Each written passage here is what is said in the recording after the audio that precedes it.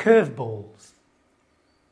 If you know anything about baseball or any sport, a curveball is a ball that arcs, a bit like that, in such a way that it's meant to make it hard for the batsman to strike the ball. The idea is that he'll miss or misstrike it. Here's a dictionary definition. Is to introduce a problem or a piece of information that shocks, bewilders, or confounds one, or makes it more difficult for one to succeed. It's a term we use, isn't it? We've been thrown a curveball. It wasn't quite what we expected. It hasn't turned out quite the way that we'd hoped. And life can be like that. And I think this is what Esther 3 is introducing us to. Things don't always work out quite how we envisaged it. Sometimes something comes at us out of the blue, completely takes us by surprise. Sometimes curveballs are the consequence of poor decisions, stupid decisions maybe. Many times they're the consequence of someone else's stupidity. Often they're the effects of circumstances we have no control over. Things which just take a hold of us. And Esther 3 introduces us to scenarios like that. Curveballs sometimes can even threaten the very existence of the world we know. Take Corona. Completely turned our world upside down, hasn't it? So our subject is carrying on from last time, the God who is bigger than me and my circumstances. And I'm going to pick up in chapter 2. I'm going to work right through chapter 2 into chapter 3. Verse 19. When the virgins were assembled for the second time, Mordecai was sitting at the king's gate. So the focus of chapter 2 has been on Esther. And now it moves to Mordecai. There's a shift here, okay? Okay, we're told that he's sitting at the king's gate. Look, back in chapter 2, we're told that he's a Jew of the tribe of Benjamin. Name is Mordecai. That's going to be important very shortly. Keep that in view. Back to verse 19, he's sitting at the king's gate. That's not a gate. It's terminology that's outside of our realm. It's a place. He's sitting in an office. He's a civil servant. He's a pen pusher. Okay, he's doing some clerical duties of administration for the empire, ensuring that justice is dispensed. If you remember, just casting back to last week, we've been introduced to these two characters, and at best there's ambiguity surrounding their circumstances. We're left with question marks. It says, Esther was she taken? Did she go? Was she forced into what the king did to her? Or did she go enthusiastically? Mordecai, did he stand back whilst this happened? Or did he fight? What was going on? Was he in fear? The whole situation is ambiguous. But here's what is true. Whatever the rights and wrongs, but for the grace of God, we're not to throw stones. But here's where the focus is that God's grace and mercy and patience and love comes through. He doesn't write them off. He doesn't sideline them. He doesn't condemn them, but rather comes alongside, transforms their circumstances, transforms their hearts and lives, and makes them into two heroes. In fact, the book of Esther is named after one of them. They're both heroes. Mordecai probably the greater one, but nevertheless, the two of them working brilliantly. So that's the contrast, is there's two characters introduced to us in ambiguity, but we know God's grace is working through them. And almost to contrast that, we're told something great about Mordecai here. In chapter 2, he's letting his daughter be taken. But listen to him at the end of chapter 2. During the time Mordecai was sitting at the king's gate as an administrator, Bigthana and Teresh, two of the king's officers who guarded the doorway, became angry and conspired to assassinate the king. That was a regular thing. In fact, he was assassinated less than 2 decades later. But at least at this attempt, Mordecai finds out and told Esther, who happened to be in the right place, okay, because you couldn't just access the king, and who then reported it to the king, giving credit to Mordecai. So Mordecai had great personal risk. Look, these guys could have had him for breakfast. He exposes the plot, saves the king's life, and justice prevails. They're impaled. Boy, that's not the kind of justice you'd want, is it? Boy, talk about, you guys thought he was bad enough being sent here for stealing a loaf of bread. Okay? No. I know, the wrong state. I know, those jokes just don't work here. It's unfair. I've been storing them up. I wrote a whole list of them before I came here. And then I had to throw them all in the bin because they don't work in SA. Okay? So look, justice was served. Mordecai is an imperial hero. Okay? The king owes his life to him. And he went down in the annals of the Persian kings. He went down, look where he should have been. But what was meant to happen when your name went in that book because you'd done something heroic? Yeah, respect, rewarded greatly. You saved the king's life. I mean, that's not a small feat, is it? And yet, it's overlooked. You see, we're going to go from the end of chapter 2 to chapter 3. And the heroism is in chapter 2 at the end. So at the beginning of chapter 3, you'd be expecting Mordecai to be. And yet, in contrast to Mordecai being honoured, it's this Haman fella. And yet we know it's God's providence. It's God's timing. Oh, he will be honoured. Just you wait. And it's brilliant. I love it. Seriously, it's just brilliant. It's coming up. Chapter 5, I think. Coming up soon. But in God's timing. In God's timing. And so chapter 3 begins in a completely bizarre way. Any reader would have been taken by surprise because it's not Mordecai being honoured and promoted. It's, look, verse 1 of chapter 3. And after these events, King Xerxes honoured Haman. Who the heck is he? Okay? Haman, the son of Hammedatha, the Agagite. Elevating him and giving him a seat of honour higher than all the other nobles. He was number 2 to the king. This was the highest position anybody could hold. And so look here, the significance of him will be clear shortly. He's the last of the key characters to be introduced. And he is, unlike the proverb, last and least. In fact, he's the most evil character in the book. Now look, he's introduced as Haman, the son of Hammedatha, okay? He's an Agagite. You know some biblical history. Agagites. Who are the Agagites? What is an Agagite? Oh, next door, Vegemite. There you go. Yeah, related to the Vegemitians. Okay. Hey, anyone who's done some... He's on the theology course. Whoever's teaching that theology course needs shooting. Nick told him that one. Oh, Nick told him that one. Vegemite. Oh, there you go. So, okay, the Agagites are related to King Agag, who is an Amalekite. Okay. They were historic enemies of the Jews. They were the first people to try to annihilate the Jews when they left Egypt. And God said that there was going to be war on them forever. Agag was a king of theirs, and Saul was meant to destroy them fully, and he didn't carry out God's command as he was supposed to. In the end, Samuel has to kill Agag because he wouldn't do it, And so the Amalekites or the Agagites, same thing. Okay, were at war with the Jews, and there was no love lost between them. And so, look, here's the significance. Then, in verse 5 of chapter 2, we're told that. And the way you introduce someone in Hebrew literature is very important. We're told, this is how he's introduced, that Mordecai is a Jew and he's intelligent and he's handsome.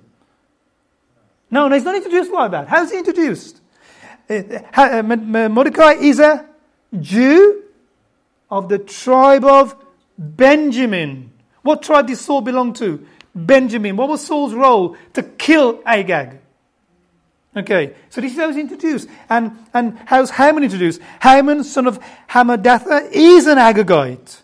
And so the way these two characters are put on stage, and we've got a playwright here, except she's doing junior church, Pip, the way they're introduced tells us that the key factor in these two characters is, firstly, Mordecai is a Benjamite, and secondly, Haman is an Agagite. There's going to be blood. There's going to be blood.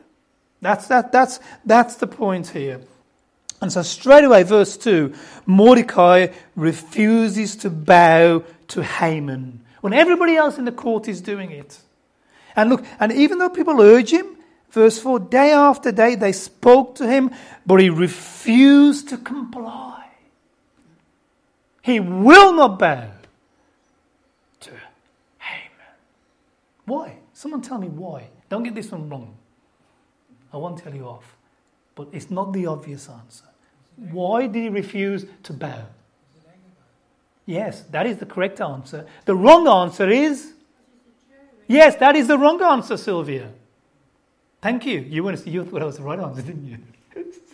It's the wrong answer. It's the wrong answer because there was nothing wrong. All the Jews of the empire did it. If you worked in the palace, you did what the palace workers did. And if you couldn't, if the kitchen was too hot, go and get another job. If you go and see the Queen today, Ralph, you will. Otherwise, you're going to be shocked that you will bow. And you will not turn your back to her. And that's what every Christian does. Okay? And if you worked in the palace, you did what palace protocol demanded. He should have bowed to him. But he won't because it's not religious. It's historic. This guy represents everything about the enemy of the Jews. In fact, the Agagite became a name for all enemies of the Jews, not just descendants of it. And it's not certain that there's an exact descendancy here because it became a generic thing. So he refuses to bow. He will not bow because this is the enemy of my ancestor. I saw this kind of stuff exists, I went to a Christian conference once a few years ago. Have I got time for this illustration? Yes. There's no picture, Nikki. A Christian conference, and there's an Indian fella, a missionary friend that we supported, and another Indian fella, another missionary friend we supported. And they happened to show a map of Kashmir. And this Indian friend went berserk. Because this other Indian said that belongs to India or something like that. And this Indian, he refused to speak to him. That was deeply ingrained, that plot of land, and it's either it's belonging or non-belonging to India. And I said, look, we can be like that, can't we? And that's what's going on here. He refuses to bow. Okay, and look, he even tries to Mordecai cover his tracks. Look, for he told him, verse 4, that he was a Jew. He kept it a secret up to now. And it's really just smoke behind what the real issue is here. So look, whatever's going on with Mordecai, whether that is correct or whether it is something to do with his religion, who knows? Maybe Mordecai had a reason we don't know about. But here's the thing. The focus is on the response. Verse 5. When Haman saw that Mordecai would not kneel down or pay him honor, he was enraged. And Mordecai didn't help himself by telling everybody now, when he wouldn't do it before, that he's a Jew, because now Haman doesn't just want his scalp. Look, Haman looked for a way to destroy not just Mordecai, but all Mordecai's people, the Jews throughout the whole kingdom of Xerxes. This was the entire Jewish nation. Haman is doing what? He's doing what his forefathers failed to do. He's going to do it. And he has the power to do it. Look at the position he holds. And he's going to bring it about. Look, now, he can't do this on his own. Even with his rank, he does need the authority of the king. And he casts these lots. Lots are just dice, okay? Or a die, okay? They're made of clay. They had dots on, a bit like our dice. He throws these and he comes up with a date. And he does what everyone seems to do around the king. This king is so incompetent. Remember, Memucan did it early on. His 7 wise men did it. Now he's doing it. He's skillfully manipulating the king. Look, there is a certain people dispersed among the peoples. He doesn't even tell the king who they are. But there's a certain people, he goes, and they're not good. They're bad, king. So look, let a decree be issued and let's destroy them. And in order to pay for this, I'm going to put into the treasury, king, an entire year's income for the kingdom. And remember, this king had just wasted all his money on what? So remember, it's been 5 years since she married Esther, and we said in 3 years' time he was going to do what with the Greeks? Yeah, and he loses it. It's 5 years on now. He's just lost a lot of kingdom money. And so this guy's offering, almost a year's worth of income. He goes, look, I'll throw in a year's worth of income. And so the king says, look, take my ring. And the king even says, forget the money, mate. Okay, take my ring and go for it. And so verse 12, on the 13th day of the first month, the royal secretaries were summoned. The thing was written down. The lots, as we said, were cast. It was going to be 11 months. It's a long time away. But Haman can wait. It's 11 months before it's going to happen. Okay, but nevertheless, he wants to get the thing established. He can wait the 11 months, but he wants to know that it's going to happen. Because once it's in Persian law, that's it. And so look, dispatches were sent by couriers to all the king's provinces with the order to destroy, kill, and annihilate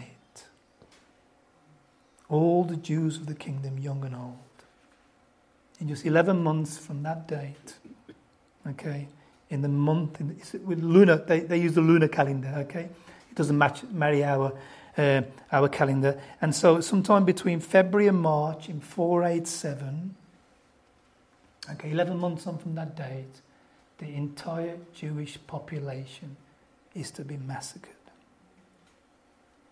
And so Haman, having done his day's work and knowing in 11 months from now, his rage against Haman is going to be quenched.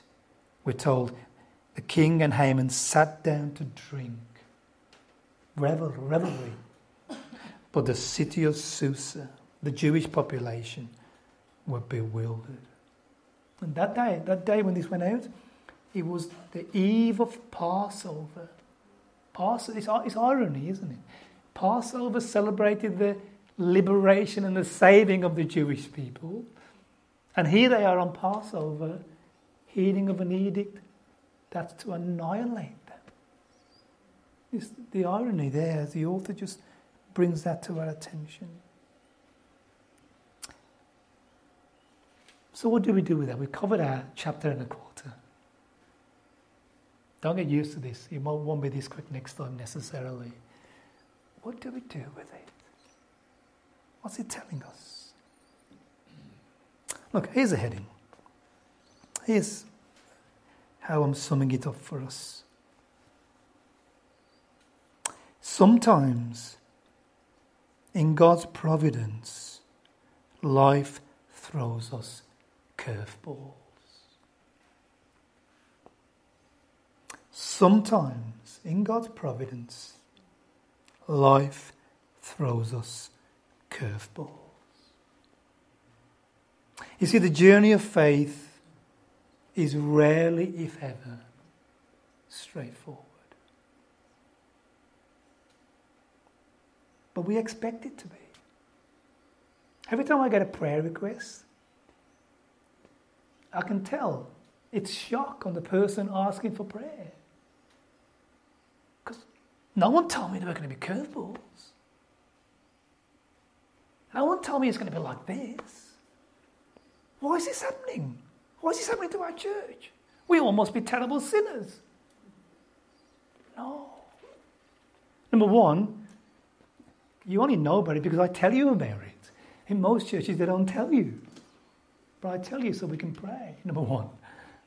But number two, because life throws believers curveballs. It happens. If you've lived any length of time, you know that to be true. Look at the Jews. They're reading this letter, aren't they? They're back in the promised land. They're reading this letter. It's retracing their history. Things have not worked out well, the return. The return just wasn't what they were expecting. They're still under some form of occupation. Someone's still overseeing them. Someone's still causing them difficulty. There's battles and there's lack of safety. And they're reading this book. And it must be tempering their difficulties. Can you see that?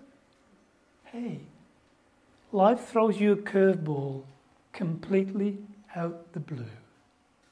As a believer, don't be surprised. That's what the Jews are getting from this.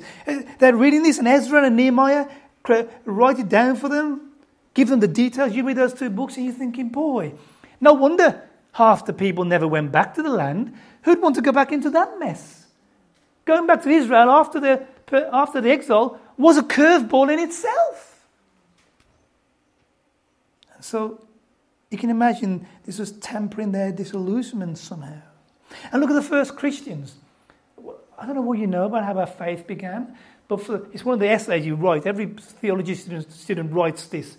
Tell us about the persecution of the early church in the first 300 years. Was it severe? Was it moderate? I've got an essay I wrote at college if you want to read it on that. For 300 years, the early church had curveball after curveball after curveball after curveball. First by the Jews, their own neighbours.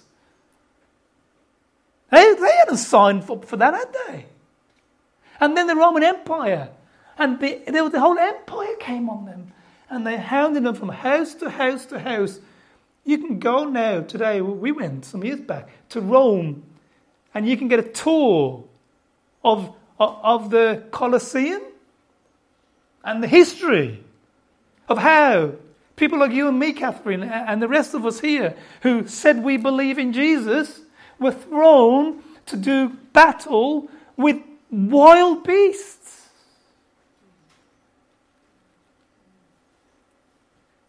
Curveballs. And look, things are a little different for us today. We're not being thrown to lions in quite the same way. Hey, but we're getting curveballs. An out of the blue medical diagnosis. Cancer. Car accident. Redundancy. A relationship breakup. Difficulty with neighbours. A wayward child. An injury. Financial loss. Depression. Corona. Bereavement. Hey, these are what we face on our Christian journey. You could tell me a story, I'm sure, right now, either of your own experience or the experience of someone you know who can tick one of these points, if not more. And you see, the book of Esther, and particularly chapter 3, shows us that in God's world, in its present fallen state, life can sometimes be like that. Life can sometimes be like that. Just look at Esther and Mordecai. Orphaned at a young age, Esther. Talk about a curveball. Orphaned at a young age. Taken in by an older cousin. Trying to make something of life in exile. Snatched by the king's officials. Pushed into the king's bedroom. The next thing now, she's coerced into marrying the king. And now she's relegated to a palace of people she never knows. A lonely experience. And 5 years on, it's now 5 years on, you'll see in the next chapter, the king doesn't want to even sleep with her anymore. She doesn't see him. And Mordecai, I mean, he took in this girl. That was a big thing to do, you know. He could have married her. She was probably one of the most beautiful girls in the world. But he took her in as a daughter, cared for her. And now she's been snatched away, and here he is. There's nothing he can do about it, possibly. And then he does the most heroic thing any citizen of Persia could do. He saves the king's life. And you think that he would finally get his break now? But the king has overlooked his heroism. And for whatever reason, good or bad, he cannot bring himself around to bow into Haman. And if he wasn't bad enough that Haman wants to kill him, he wants to kill all of his people. How do you think? Just imagine Mordecai. What was he feeling? I mean, now he's carrying on his shoulder the weight of the genocide of his race. I mean, is he ever going to get a break? It's just one bad curveball after another. As a Christian, don't let us sit there thinking, oh, you know, I'm some terrible sinner. Or there's something terrible wrong with us. You know, it's just one curveball after another. I better read do 10 more Hail Marys. No. The journey of faith throws you curveballs because it's a fallen world. This isn't Eden. And I'm in Australia, we can make our little patches of Eden. We can. We've got the resources to create our little Edens and convince ourselves we've somehow arrived. You're not. You're in a fallen world. And that next curveball reminds us, doesn't it? That what kind of world it is. And here's what Jesus says, friends. We shouldn't be surprised. Jesus says these words to us. I have told you these things so that in me you may have peace. Because in this world you will have trouble. But take heart. I have overcome the world. And so here's the thing. We shouldn't be surprised by curveballs. Christian, don't say, why me? You know, why not me? Don't be surprised about the curveballs. Don't despair. That's the message of Esther 3. There's nothing particularly unusual about your set of circumstances and the challenges. But here's what Esther 3 does too. It doesn't just tell us this is just how it is. No. It leaves you with hope.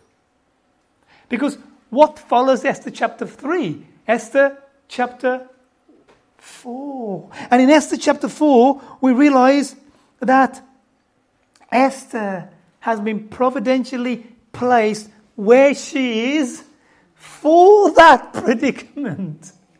Before that curveball went... So let me ask you, was Esther placed in the palace before Haman wanted to annihilate the Jews, or after Haman wanted to annihilate the Jews? Before. Esther was placed in that place before the curveball. Do you know God has already got the solution to your predicament, the one you're not even in today? The one you haven't even entered or faced, let alone the one you're in. Esther chapter 4 follows Esther chapter 3, and in Esther chapter 4 we see that Esther is in just the right place to effect a change to that situation. And in Esther chapter 5, the thing begins to unfold. And this Mordecai who never got a break, who never gets a break, and he's a good chap really, seriously, he's a good guy, finally gets his break. The king remembers when he can't sleep. And boy, does he get it big time. And by chapter 6, the beginning of the downfall of this Haman is coming to shape. And by 7, the guy is impaled. in 8, and by chapter 9, the Jews are liberated and are beginning their celebration. You see, that's what the book is doing. It's telling us, that we shouldn't be surprised that life throws us curveballs. Sometimes we're responsible. Sometimes it's our own stupidity or our own foolishness or our own lack of wisdom. Often it's just someone else's stupidity. Sometimes we're just a victim of injustice, circumstances, accidents. Okay? Other people who are not great. God's providence is sometimes just mysterious. But Esther chapter 3 tells us we're to expect that, and the rest of the book tells us that there's hope. That there may be justice ahead. Hey, let me tell you this. There may be justice ahead for you. That there may be healing for those of us calling out for it. There may be provision round the corner. There may be an easing of your circumstances. There may be deliverance. There's light at the end of the tunnel. Peace ahead of you. Hope. Real hope. That there's going to be change, perhaps.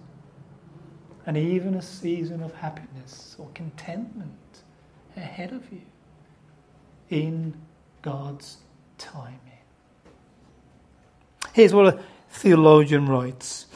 These unfolding events begin to show the inscrutable interplay between circumstances thrust upon us, sometimes unjustly, and those a result of our own behaviour, often flawed.